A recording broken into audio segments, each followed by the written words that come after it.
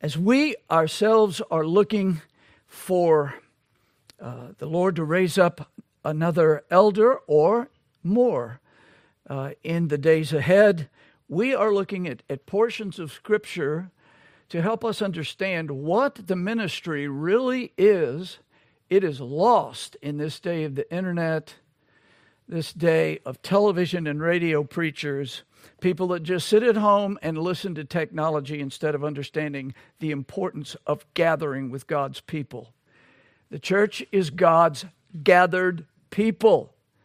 And we together worship and adore Him in a way that we cannot any other way. Lone rangers sitting on their sofa are not worshiping the Lord as they could or should when they're not with God's people. So that being the case, we want to know how we can identify these shepherds after God's own heart. This morning's message is going to be something, as I continue laying the foundation. I'm really glad that I was encouraged to do these in the morning service. I've been going back over the previous time I did that, and I'm overhauling everything. Because we can take the characteristics and the qualifications of an elder and look at them. But I think it's far more important for us to understand the context out of which those qualifications rise. Why does God require this of men who mount the pulpit in any congregation? Why? It is the fulfillment of God's prophecy. And therefore, we want to make sure we're not muddying the waters by just going it on our feelings or what we think would be a great idea. The churches of Jesus Christ in this country, I can't speak for other countries, but I can say in this country, they are drowning and becoming utterly irrelevant and ineffective because they're drowning in men's good ideas. They need to preach and adhere to the Word of God without changing what's being said here. It's always relevant to preach God's Word to men's souls. So, that being said, we're going to go to Acts chapter 20 this morning.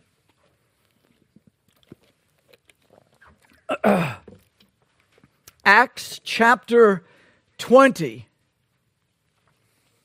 I would love to do an exposition of this entire chapter. We're just going to look primarily at one verse, but we're going to read a lengthy portion. We want to get a little sense for where this verse lies in its context, and then we want to see it against the backdrop of both the Old and New Testament revelation. This is vital. This is important. We need to read the Scriptures well so that we might understand them clearly and then obey them. Acts chapter 20, we're going to begin in verse 17. Would you please stand with me as we hear God's word in His holy presence?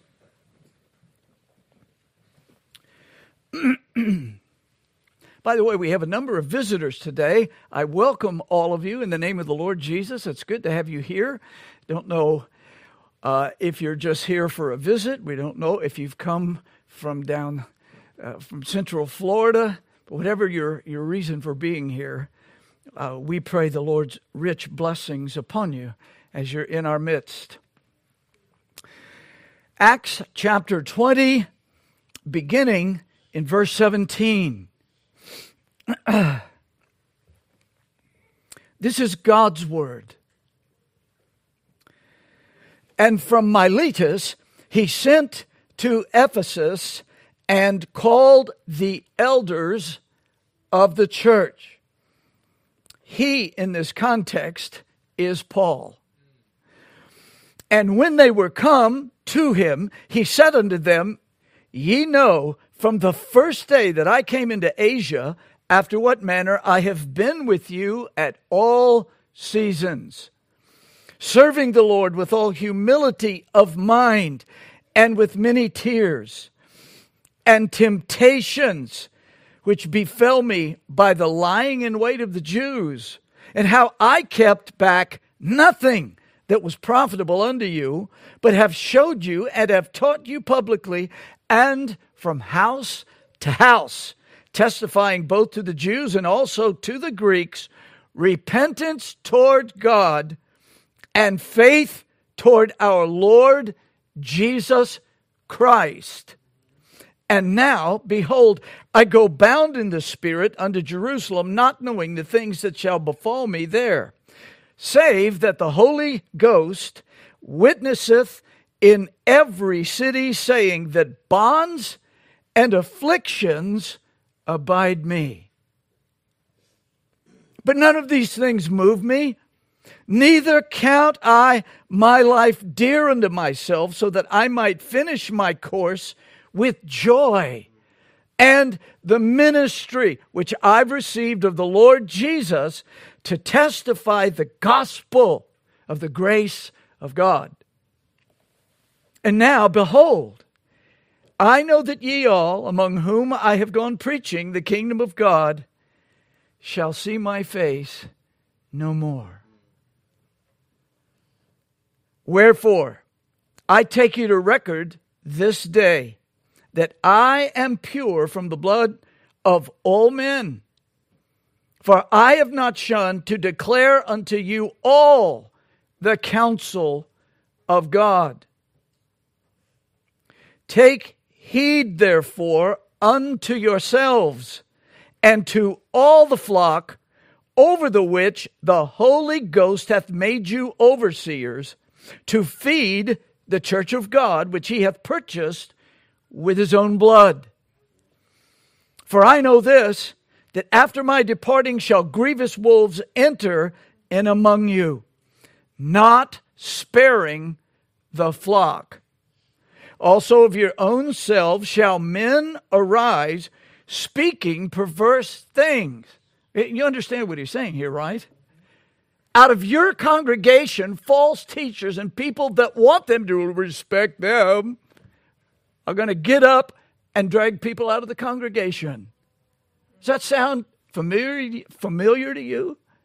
If you've lived in American churches long enough, it's a regular thing. That's astounding to me.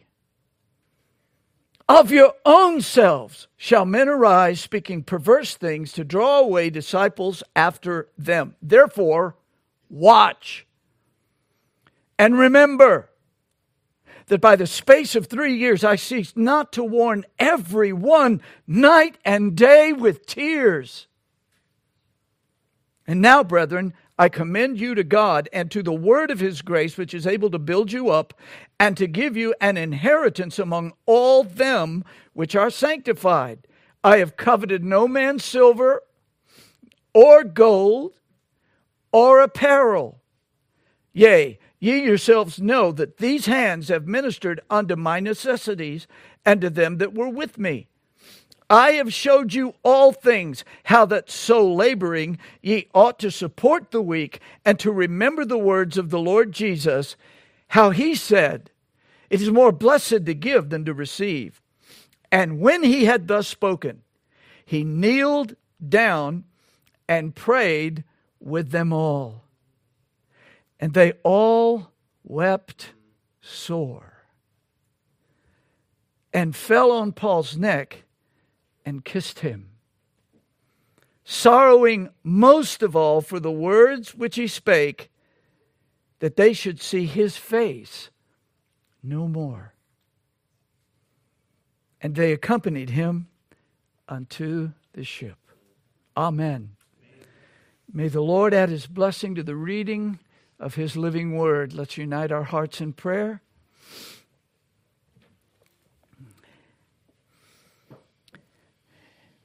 And now, O blessed triune God, Father, Son, and Holy Spirit, we have prayed, seeking thy blessing, seeking thy face, seeking thee. We have sung, I trust, with grace in our hearts to the Lord, teaching and admonishing one another in these Christ-exalting hymns. Now, Father, we come to hear the blessed Spirit of God. We come to hear the Spirit-inspired words. We come to hear from the head of the church, Jesus Christ, that we may praise Father and Son and Spirit. There are lost people here, Lord. There are people who do not know Thee. And if they were to close their eyes in death today, would drop into eternity without Christ and no hope but everlasting hell. There are those, O God, that if Christ were to appear before this service were over, and He sat upon the throne of His glory, He would separate them into the mass of the goats and cast them into the eternal fire. Our hearts cannot bear this. Please, O God, save the lost. And Father, I ask Thee to have mercy upon our brothers and sisters today that are not with us for sickness' sake. Heal their bodies. Please grant them healing. For those, O Lord, in Central Florida, in Southwest Florida, O God, what a mess You made of man's works this week. We're building no heaven on earth. But, oh God, this little city has endured many such calamities. Many of our fellow cities in this state have, and along the Gulf Coast. Lord, when Thou dost shake the earth, oh, that all would tremble and look to Thee.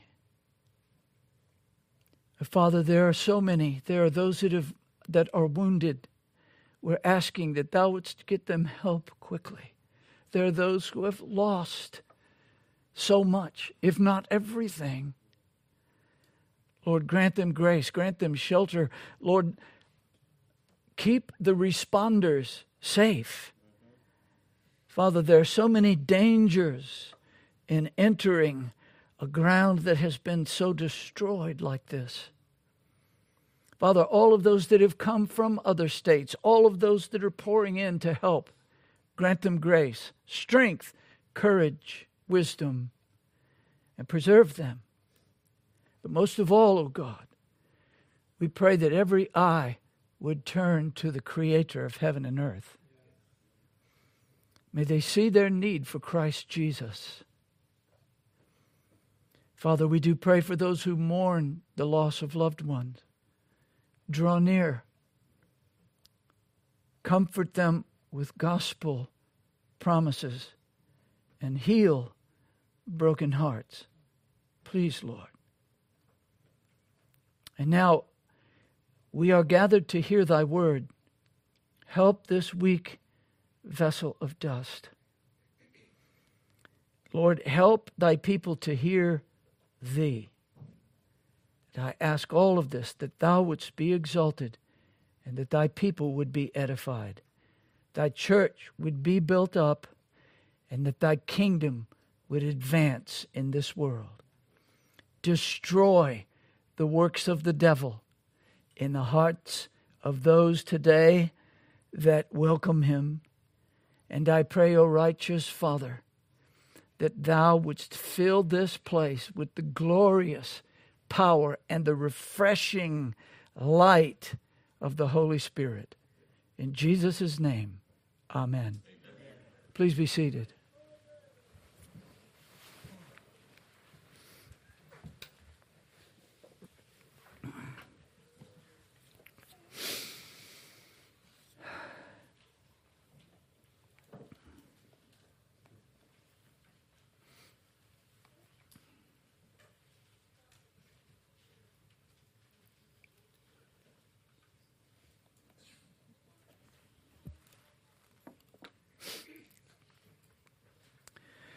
The prophet Jeremiah had a mouth full of fire, God's words of judgment for unfaithful Israel and Judah.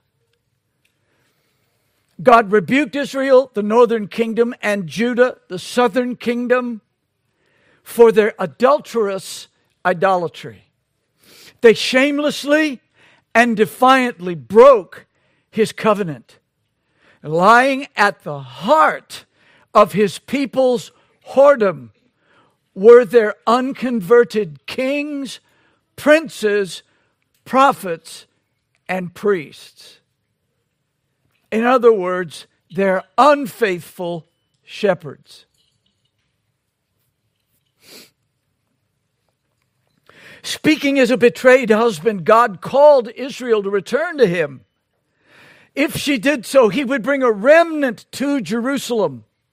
God then promised to give them shepherds according to his heart.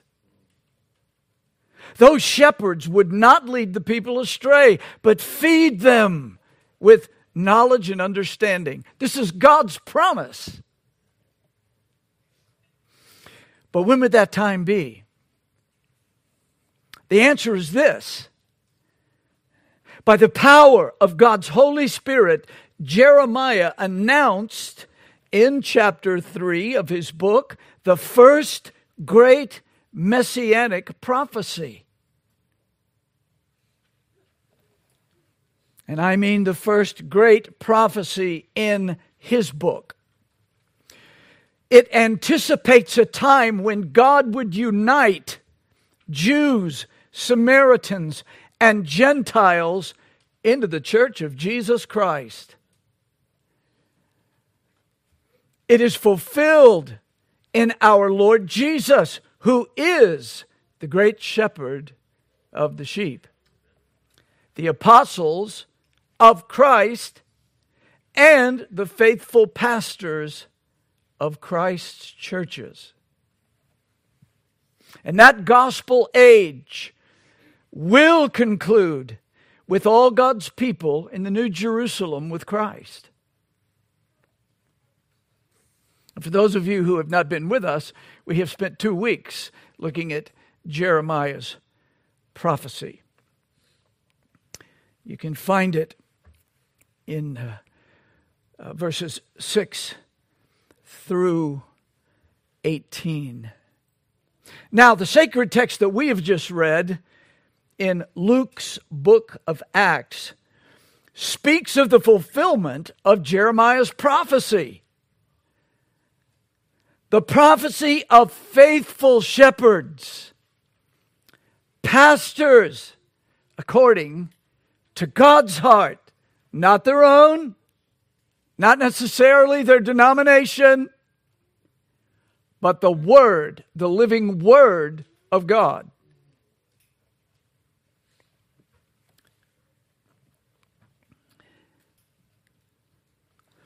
Now let's listen carefully to the Holy Spirit's shepherd imagery in Paul's words to the elders of the Ephesian church. Remember, he's talking to pastors.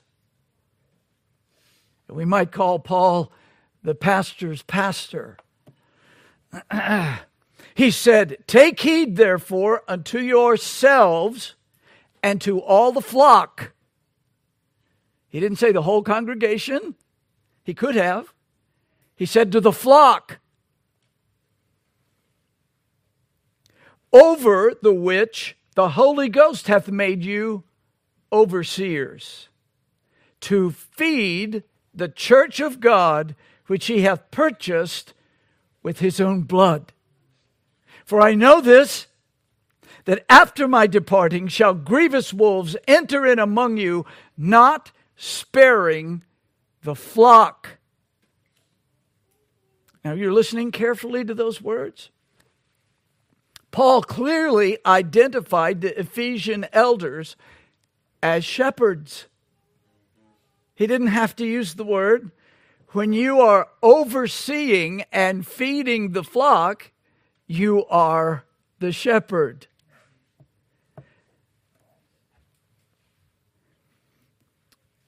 And Paul clearly commanded them, these shepherds, to keep watch, to feed, and to protect Christ's blood-bought flock.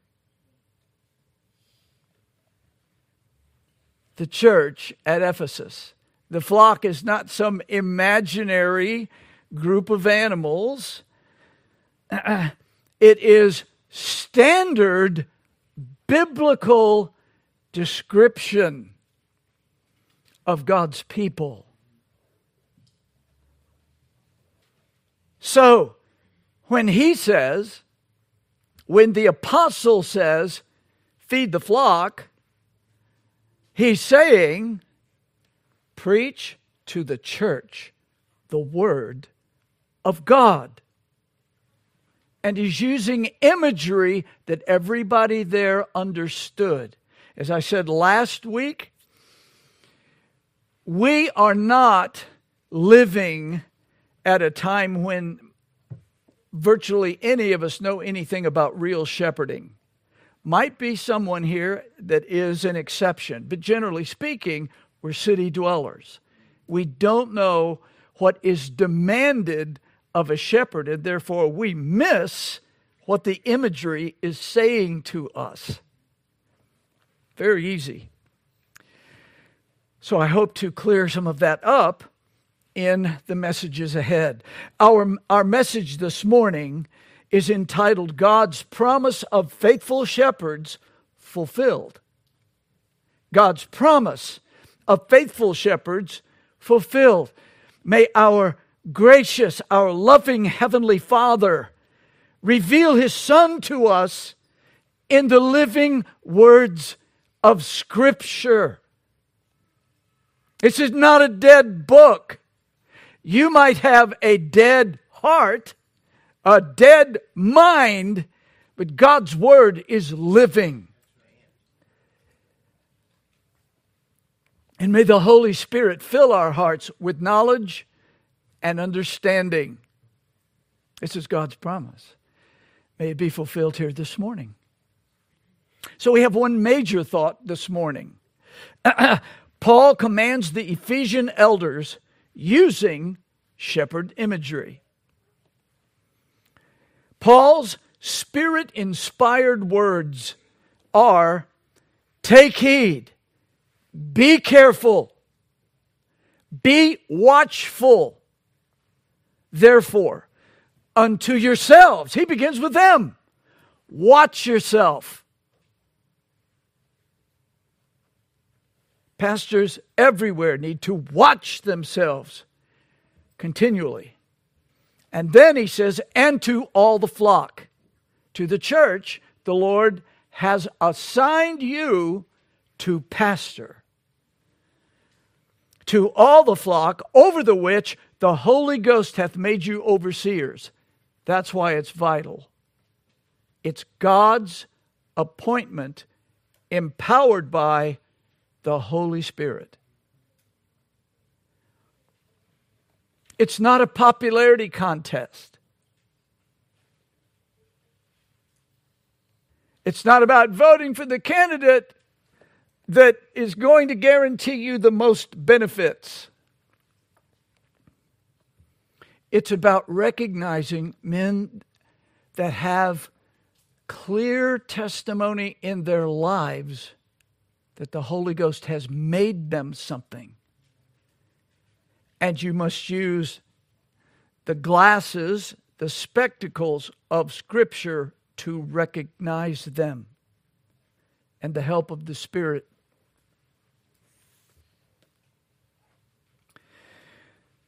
The Holy Ghost had made them elders, bishops, pastors.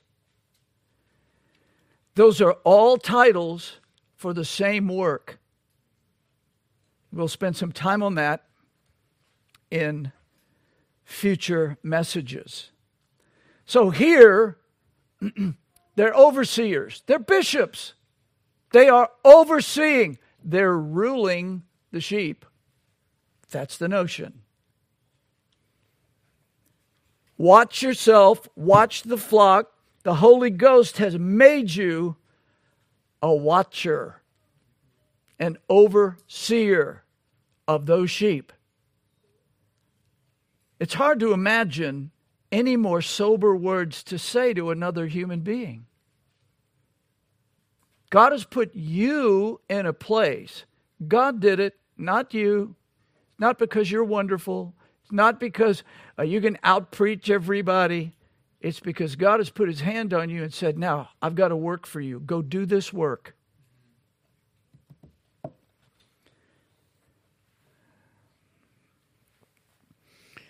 And then he says, he's made you overseers to feed the church of God. What does that mean? It means feed them the bread of the word. Feed them with Christ. Feed them with the Holy Scriptures.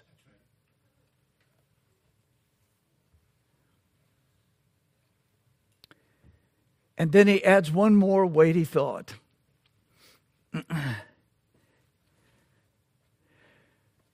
Which he, God, hath purchased with his own blood. That flock, this flock, belongs to God, not to me or any other under shepherd raised up to preach God's word. It's Christ's. This is Christ's possession. To a certain degree, there could be a big label over the congregation this morning to me and to any other pastor. Handle with care. This is mine, says the living God. So, this is a weighty statement in the middle of many weighty statements in this chapter. But we're focusing primarily here. But before we consider this text in greater detail, which I hope to do next week, we need to understand that Paul's thought and the imagery that he's using are deeply rooted in Old Testament Scripture. Paul isn't just a guy with a quick mind who says, I need a good illustration for everybody. I've got it. I'll talk about the congregation being a flock. And I'll talk about you guys overseeing that flock, which means you're shepherds. Paul knew and understood the Old Testament Scriptures as a believer in the Lord Jesus Christ. He understood that the Old Testament was dripping, was saturated with Christ. He understood that there were prophecies and prophecies of the time in which he was then living. He understood that he was a part of the outworking of God's eternal purpose. He was the apostle to the Gentiles. To the Jews, that would be a nasty name. Gentiles? Yes. And Paul was delighted with it. He understood it as a Jew. It didn't make him popular. So we need to go back to the Old Testament just a little bit. We could do a long series, which we're not going to do, on just looking at all of the shepherd, the pastoral imagery that the Old Testament Scriptures are virtually laden with. This will definitely be a run through the zoo. We're not stopping to read about the creatures. All right? What we're doing is just taking a quick look. Now, I hope this will be useful. So the first thing that we want to consider here under this thought is shepherd imagery appears throughout the Old Testament. It's there. And while all of us know, or I should say all that have read the entire Scriptures and have any familiarity with the Old Testament, as any of those would know, there is a great deal of imagery about shepherds and sheep, but probably not nearly as much as there is there. We probably don't realize how saturated from Genesis to the end of the Old Testament that this imagery appears over and over. So, our first thought then is Abel at the beginning of human history. Abel at the beginning of human history was a shepherd. Genesis 4 reveals that after being cast out of Eden, Adam and Eve bore two sons, Cain and Abel. Verse 2 says, "And she again bare his brother Abel, and Abel was a keeper of sheep." That's very early, not only in Scripture, but in the history of the world. And things that begin in the book of beginnings unfold throughout the entire Bible. And this is one of those themes. And what was Abel's first sacrifice in the worship of God? He also brought, says the sacred text, of the firstlings of his flock. That means his firstborn lamb. And of the fat thereof. And this connection between offering a firstborn sheep finds its fulfillment in the firstborn son of Mary, Jesus, the Lamb of God that taketh away the sins of the world. Secondly, shepherd imagery fills Israel's history. I cannot do it justice in a short time, but I'll do my best to at least stir your thinking. Abraham and Lot were wealthy men with herdsmen and flocks. Genesis makes this abundantly clear. Isaac became rich and went forward and grew until he became very great, for he had possessions of flocks. Jacob met Rachel, a shepherdess, at a well for watering sheep. I mean, when it's not the focus of a passage, it's astounding how often it's the background of a passage. Jacob later shepherded Laban's sheep and became wealthy with flocks and herds himself. Joseph's brothers answered Pharaoh's question about their occupation. Thy servants are shepherds. Both we and also our fathers. Moses, the prophet, was like a shepherd to the people of Israel. And this idea of a leader through the wilderness undergirds the entire Old Testament. Someone that carries you through, someone that guides you through, someone that provides for you in the wilderness, in the difficulties, in the challenges of this world.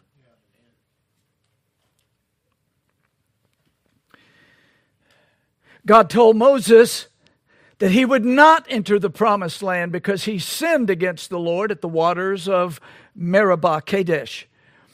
Moses then prayed to the Lord. What did that great man do?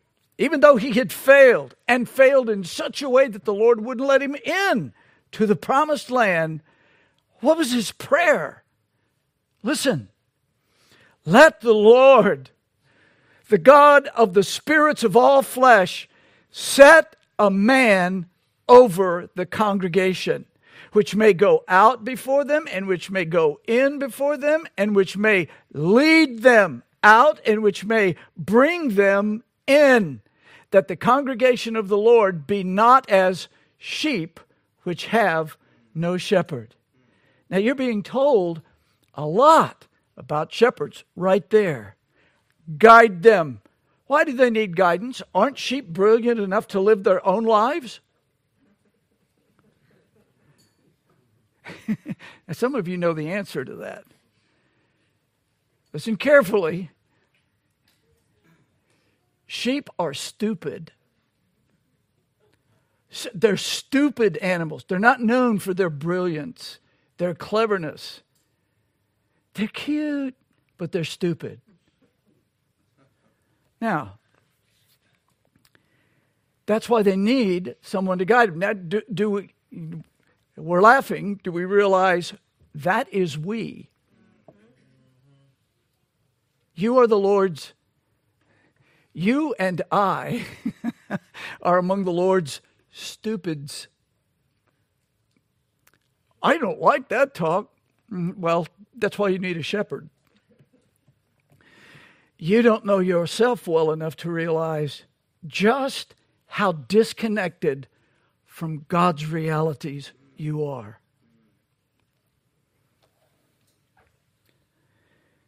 He said, I don't want the people to be like stupid creatures that don't have a guide.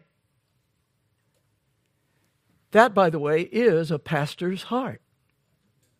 That's what Moses had done. He had put up with these people for an extraordinary amount of time. He was challenged over and again, threatened over and again when he would try just to lead them according to what the Word of God said. They proved their stupidity and their backwardsness.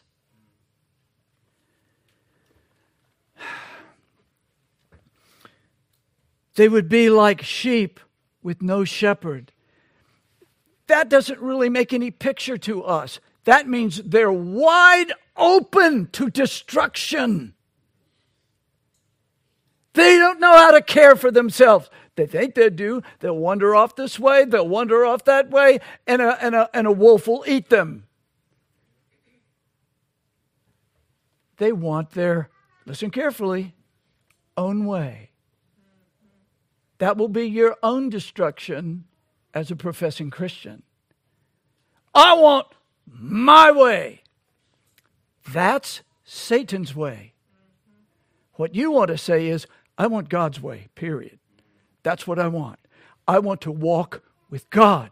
Well, the Lord gives us imagery so that we can understand that.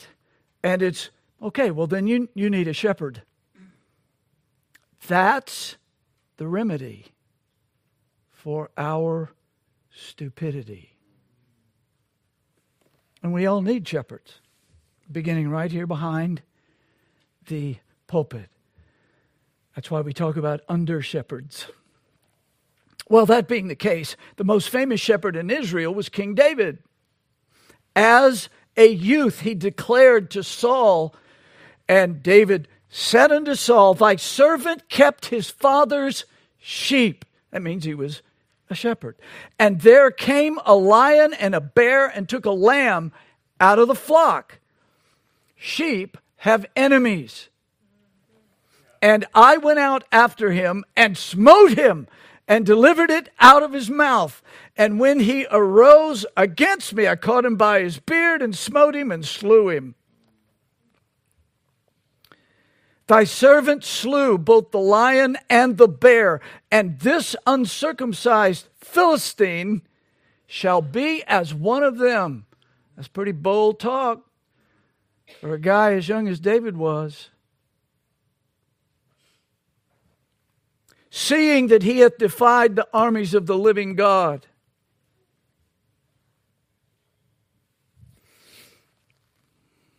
And we could go on through all of the historic books, Samuel, Kings, Chronicles. Even the prophets are filled with this imagery of kings that are shepherds, princes that are shepherds.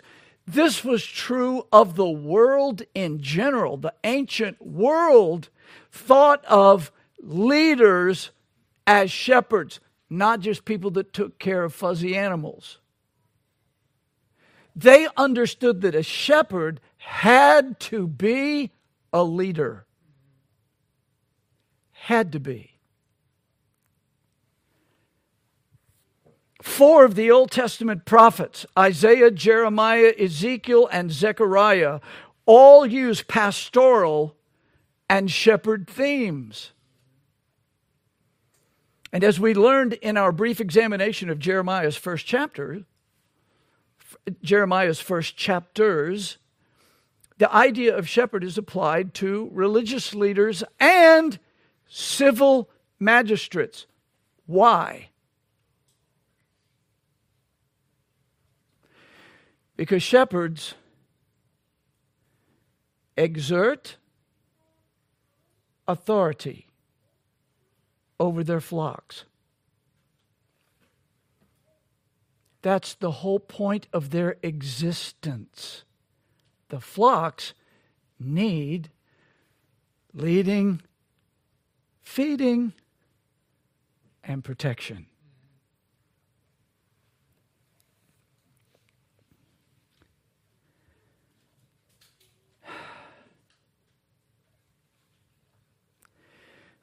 As I said last week, it's shocking to us as Americans who've grown up in democracy. My thoughts are as important as anybody else. My ways are as important as anybody else's. My ideas are just as wonderful as anybody else's. That's the way sheep think. That's not smart thinking, because it's not true. But it's a lie we've all been sold. Here's the mind you want controlling yours. Amen. That's it. This is what should be governing your thoughts. And God takes weak and pathetic vessels and administers that mind to our minds. And properly preached, we don't generally like it. But properly understood, we learn to love that. Thy word is a light unto my path and a lamp unto my feet. Thy word is truth. Father, sanctify them by thy truth. Thy word is truth. That's what we need every day. We live in a world of lies. And our heart vomits up a lot of them.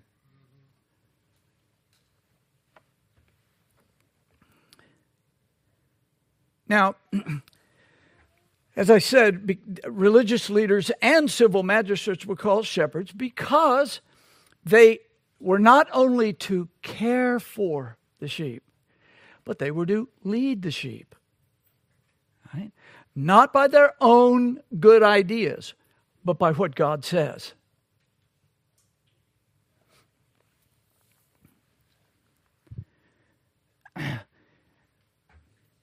What all of us here need to understand with really great clarity is that authority is the easiest thing in this world to abuse.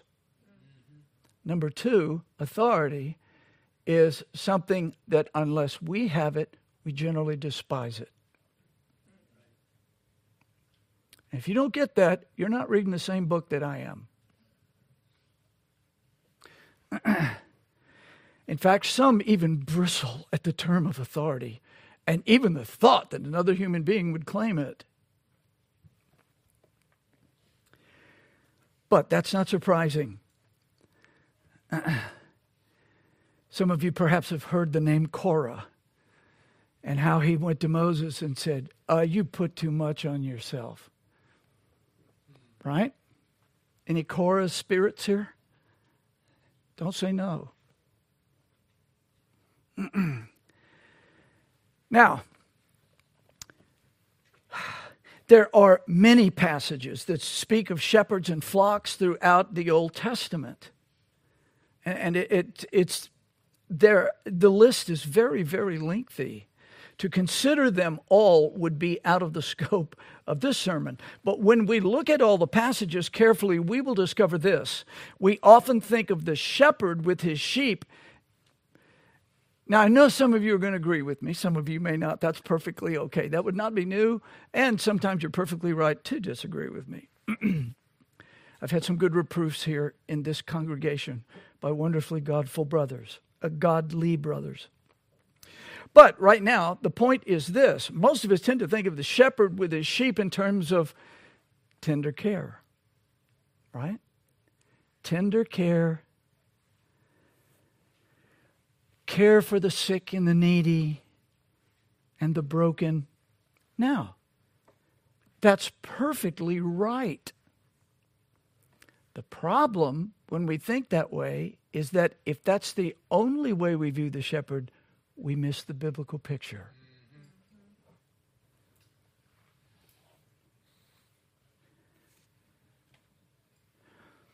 When we encounter somebody that abuses authority, we generally tend to hate authority, which is exactly what Satan wants.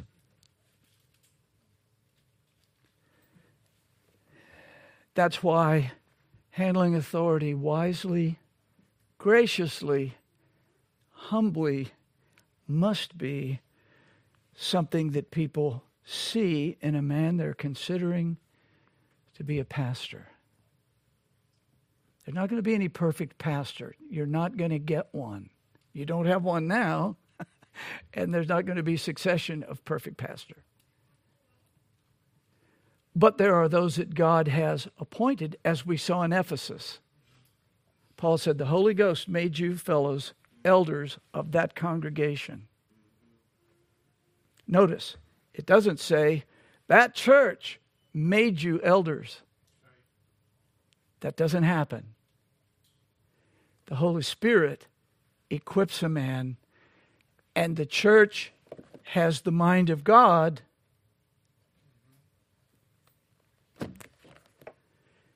to evaluate the man. Not how you feel as such. Sometimes your feelings about somebody prove to be the true thing. No question. But if you're honest with yourself, there have been many times you were absolutely convinced by the way you feel about something, and you were wrong as you could be.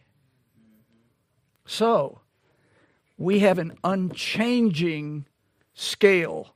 We have an unchanging book that tells us what to be looking for. So, as I said, the idea of pastoral care is important. It's vital. It's part of the picture. It's an important part of the picture, but it's not the whole picture. They are to rule. And the scriptures use that very word.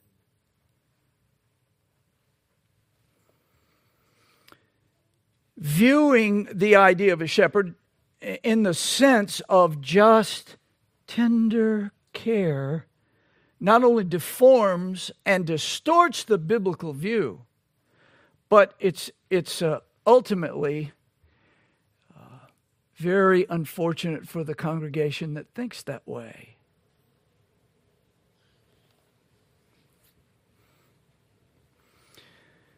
Now, as the few passages that we have just looked at and have considered very briefly, as they make clear, the shepherd's demanding work is leading, feeding, and protecting. The shepherd's oversight of his flock is about rule and care. Everybody's going, like the care part. Not so much the rule part. And that's why we need elders that believe and apply the Word of God.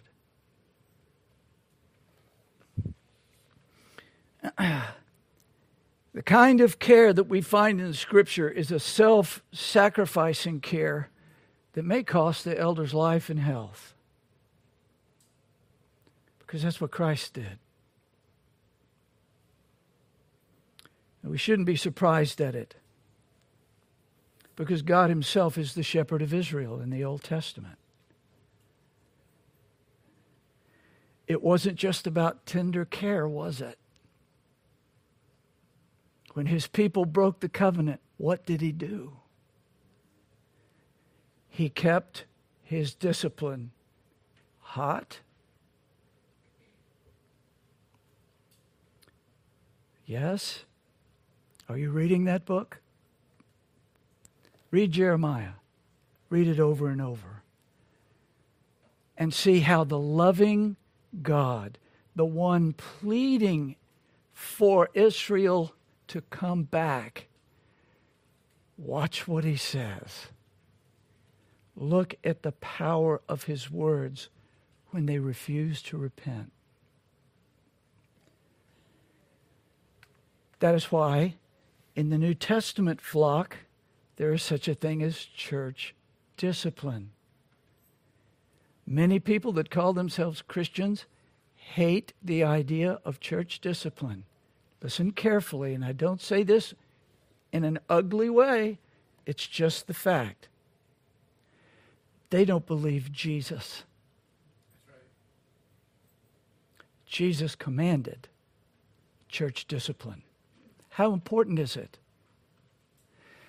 The Reformation, which was all about going back to the authority of the Word of God, studied and studied and studied and studied, and they said there's 3 marks for a real biblical church. One of them was church discipline.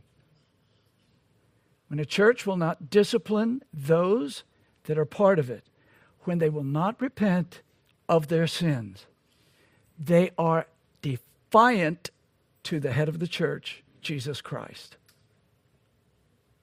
Does that mean we discipline everybody as soon as they fail? Of course not. That's ridiculous. That's not what the Scriptures show us. There's the pleading, come back. I have sat in the presence of parents who have children that are running off the rails. And they've heard us say, please, please, change the direction you're running. Please, hear us. We're calling you back. But if you will not come, we must obey Christ. That's authorized by the head of the church.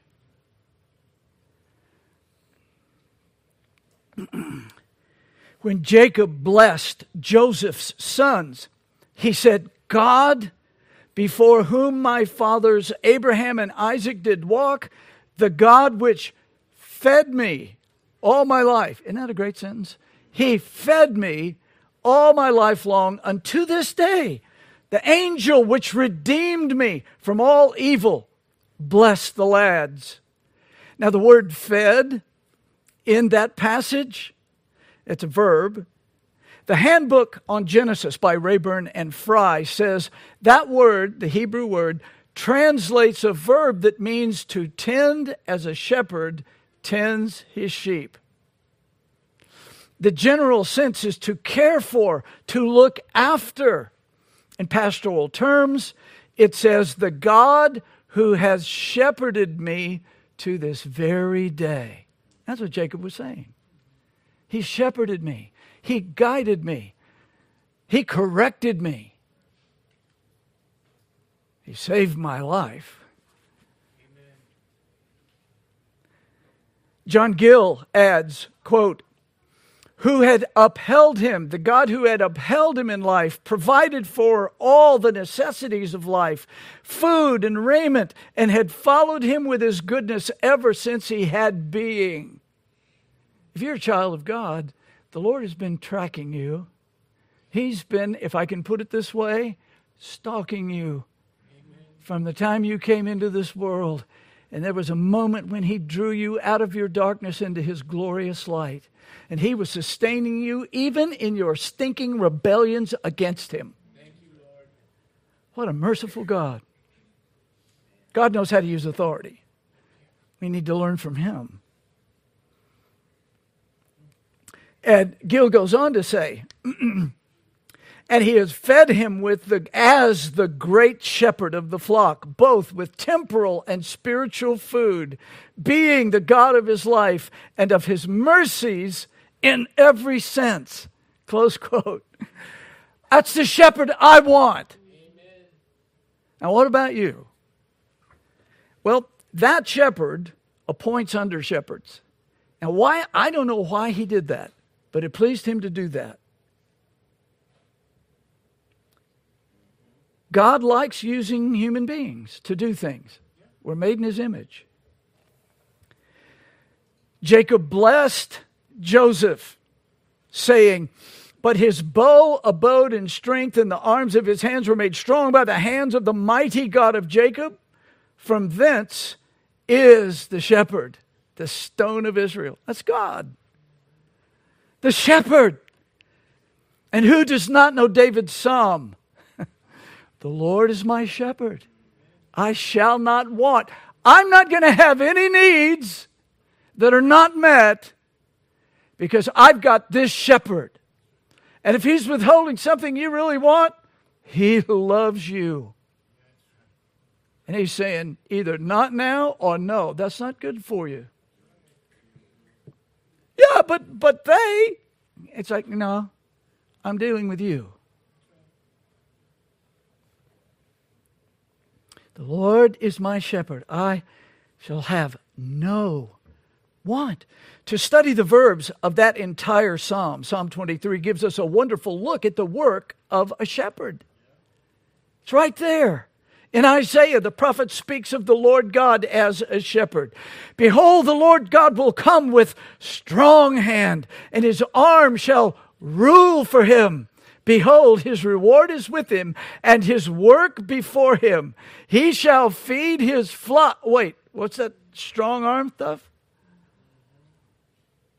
It's rule and care.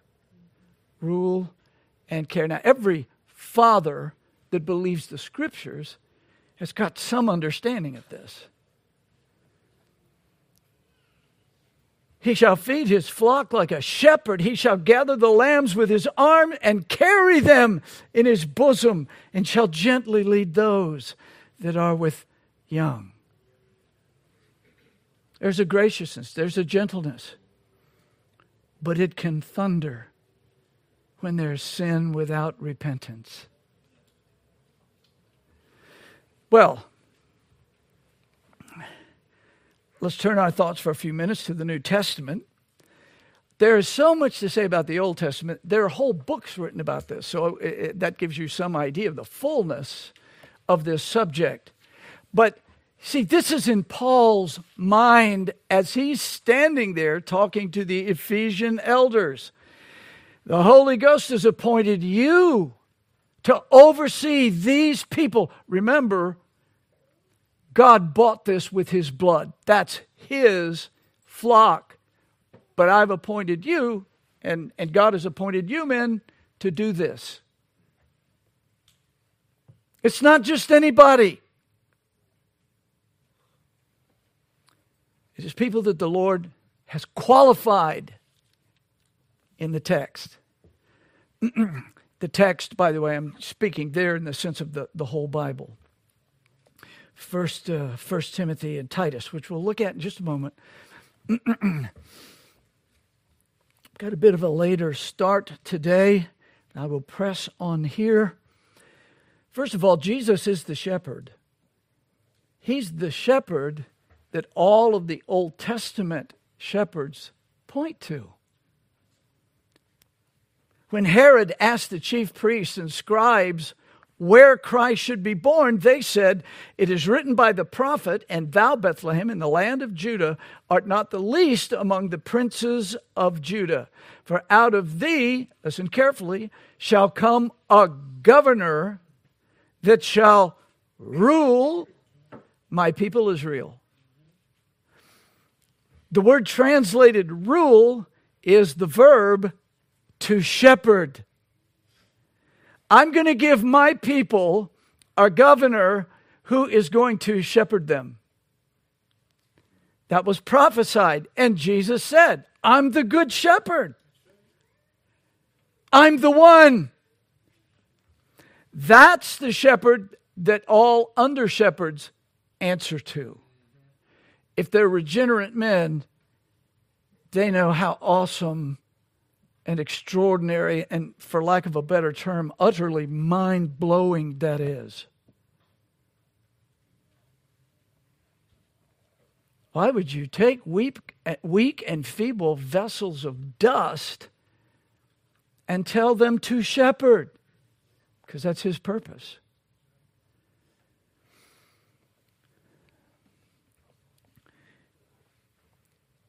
Jesus taught in the synagogues and in public. He healed the sick. He preached the gospel of the kingdom. But when he saw the multitudes, he was moved with compassion on them because they fainted and were scattered abroad as sheep having no shepherd. Oh, echoes of what Moses said.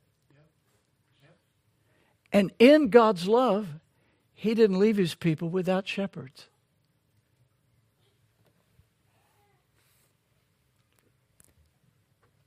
On the night of his betrayal, Jesus said to his disciples, all ye shall be offended because of me this night, for it is written in the Old Testament scriptures, I will smite the shepherd, and the sheep of the flock shall be scattered abroad. The idea doesn't mean that they're just sent hither and thither. What's happening here is it says, nothing worse can happen to the flock than for the shepherd to disappear. They need his governance. They need his supply. Americans don't need anybody but me, you know.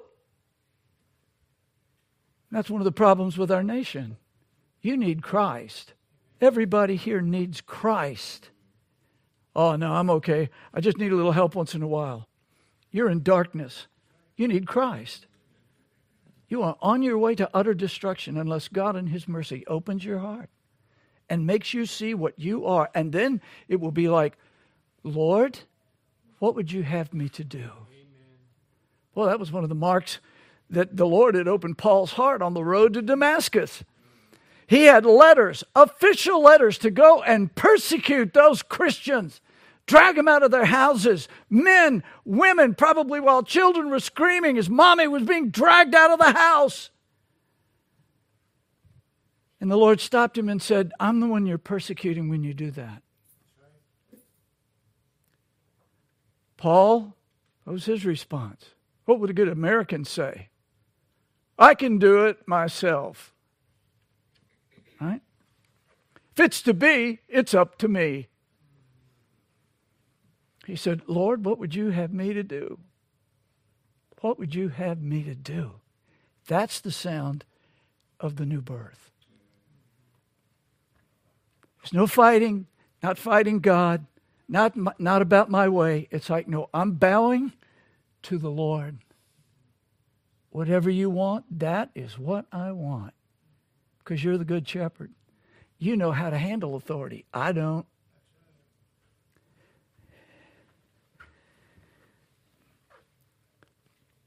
As we saw in our previous message, Jesus announced in John's Gospel, I am the good shepherd. The good shepherd giveth his life for the sheep.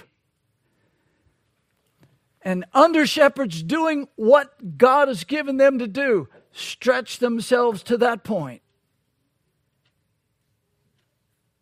It isn't about, well, you know, once I finish my golf game here, I'll kind of saunter over and see if you need a little help. No. The good shepherd gives his life for the sheep. The under shepherds are to learn from that. It's not about convenience. It's about loving Christ's people. Christ blood-bought sheep. They can't do everything at once. They don't have all of the power that Christ has, but they've got Christ. And so if they're looking to Him, they're going to err from time to time. They will need to be corrected from time to time. Scripture even makes room for that. The elders that sin rebuke before all, that others may fear.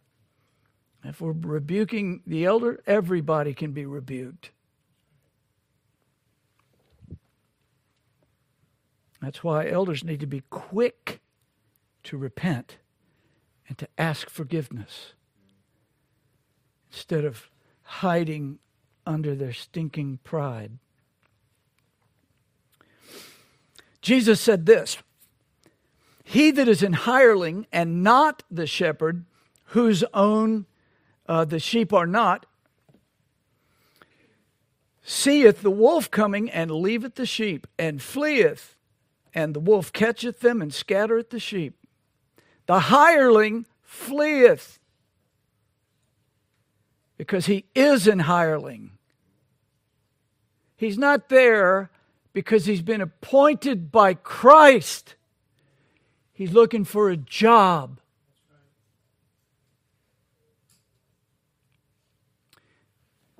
You want to insult me? You might have that urge once in a while. Just come and tell me, "You're not doing your job, man." I don't have a job. I am not a hireling. That's right. Pastor Clarence was not a hireling.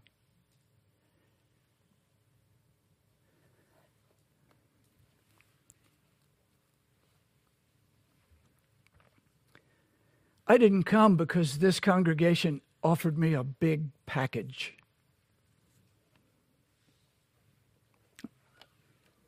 And I haven't stayed here for that. And that's the testimony of any God-appointed shepherd. They're not in it for the money. I tell you what, if you really understand much about pastoral work, there isn't enough money. That's right.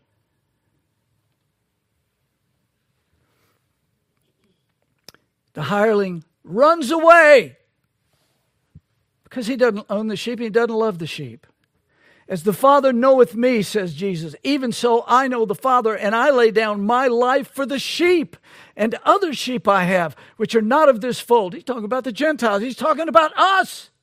He came for us. He came for us. He came to save us from our stupidity. He came to bring us into His flock, and then He shepherds us.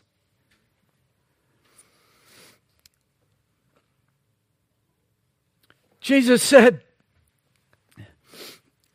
"Them," us, "also I must bring." Why? Because His Father said, you're going to save some Jews and you're going to save a lot of Gentiles. And He said, that's what I'm going to do. And that's what He did. Because He loves His Father and because He loves His sheep. He loves us and gave Himself for us. So, He said, "They hear my voice, and there shall be one fold and one shepherd." One fold and one shepherd. He's the ultimate shepherd. That's the shepherd He's talking about. We're all under Christ. Pastors are not on Christ's level. They're simply under shepherds. Doing what He sees, doing what they see Him doing. Now, let me point out three quick things here, and we'll wrap this up for today.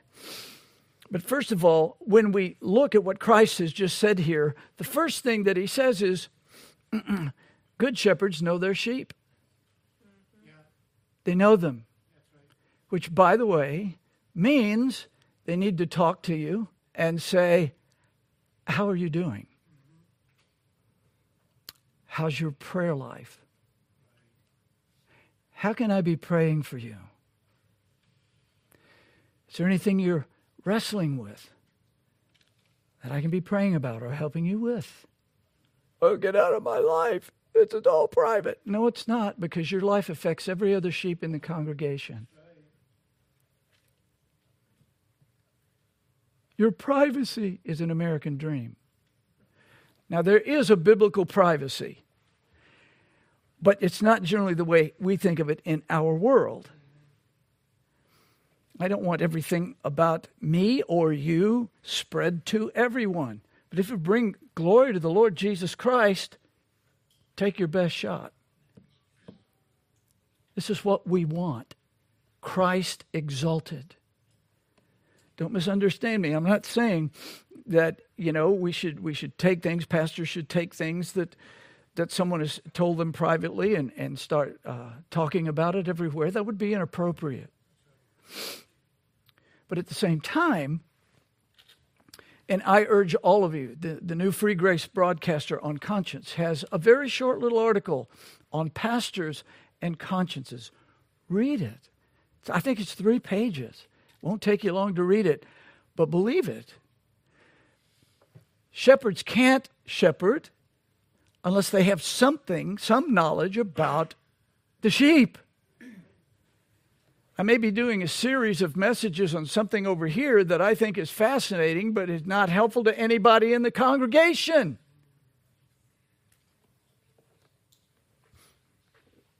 Number 2, good shepherds sacrifice themselves for the good of the sheep. Thirdly, good shepherds communicate with the sheep. The sheep know my voice. They know the shepherd's voice. Now that brings us to this question. How do the sheep hear his voice? Jesus died. He rose again. He ascended into glory. He's seated at the Father's right hand. He is in splendor and majesty. How do we hear him? Anybody literally hearing him? How do you hear the shepherd? From his living word. It's right here. Well, I don't have time to read. I'm really busy. You're too busy for your own soul. You need to say, I will live a life by which I can obey my master. You might need to take a lesser job. I'm not saying you have to. That's not a law. I'm saying you need to adjust your life so that you can, with good conscience, obey the shepherd.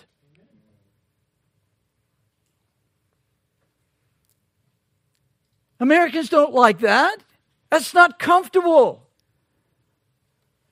Well, find out how God's people have lived throughout the ages. Sometimes they're very wealthy Christians, but a lot of times God's people are very happy, poverty-stricken people.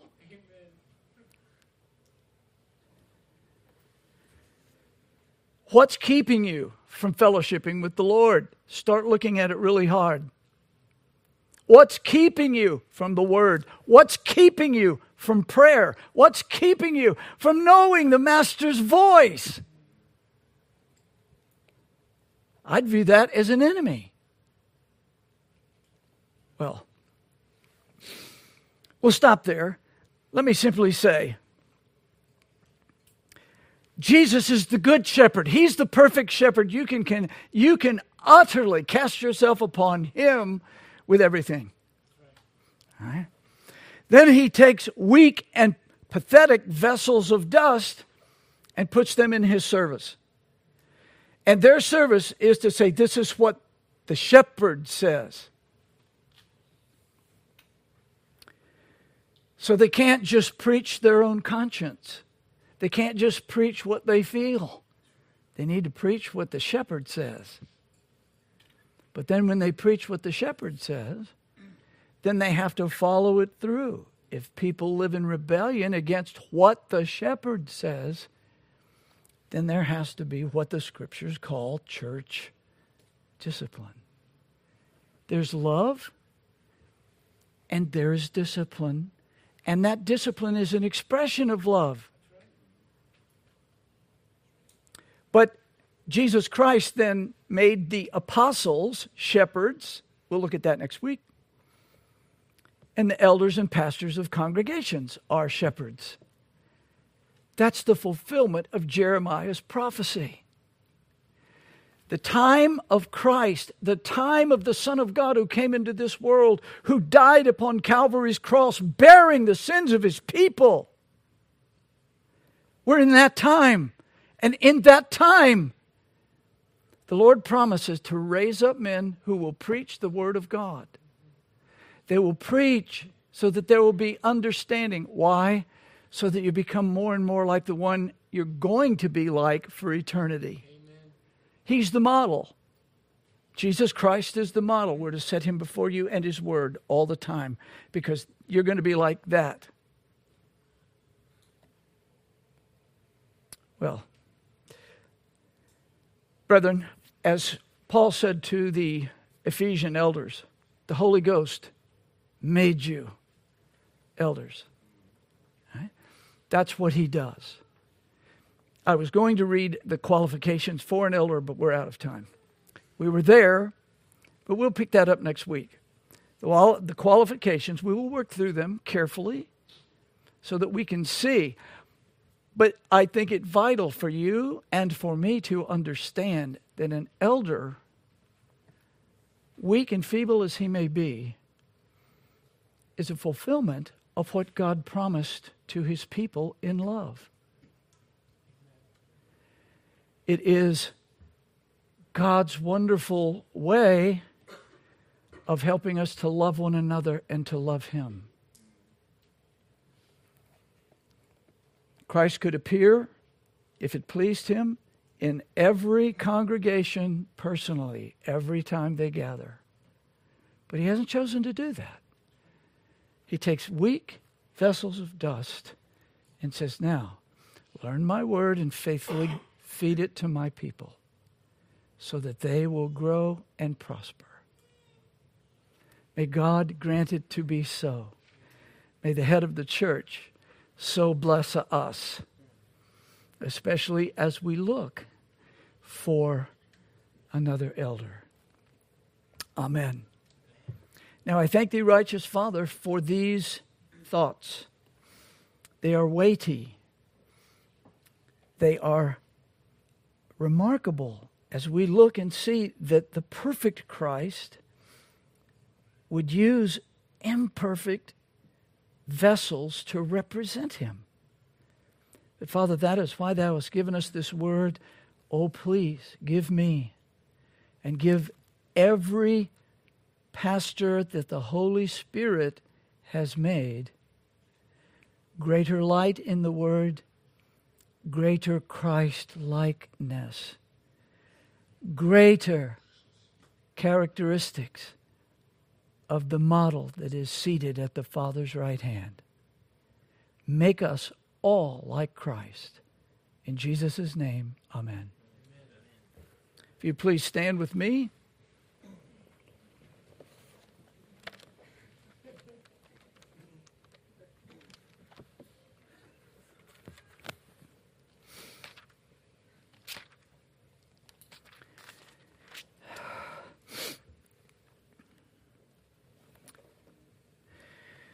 Now the God of peace, that brought again from the dead our Lord Jesus, that great shepherd of the sheep, through the blood of the everlasting covenant, make you perfect in every good work to do his will. That's what he saved you for. Working in you that which is well-pleasing in his sight through Jesus Christ, to whom be glory forever and ever. Amen. Let's go in the name of the Lord Jesus after we do the Lord's Supper.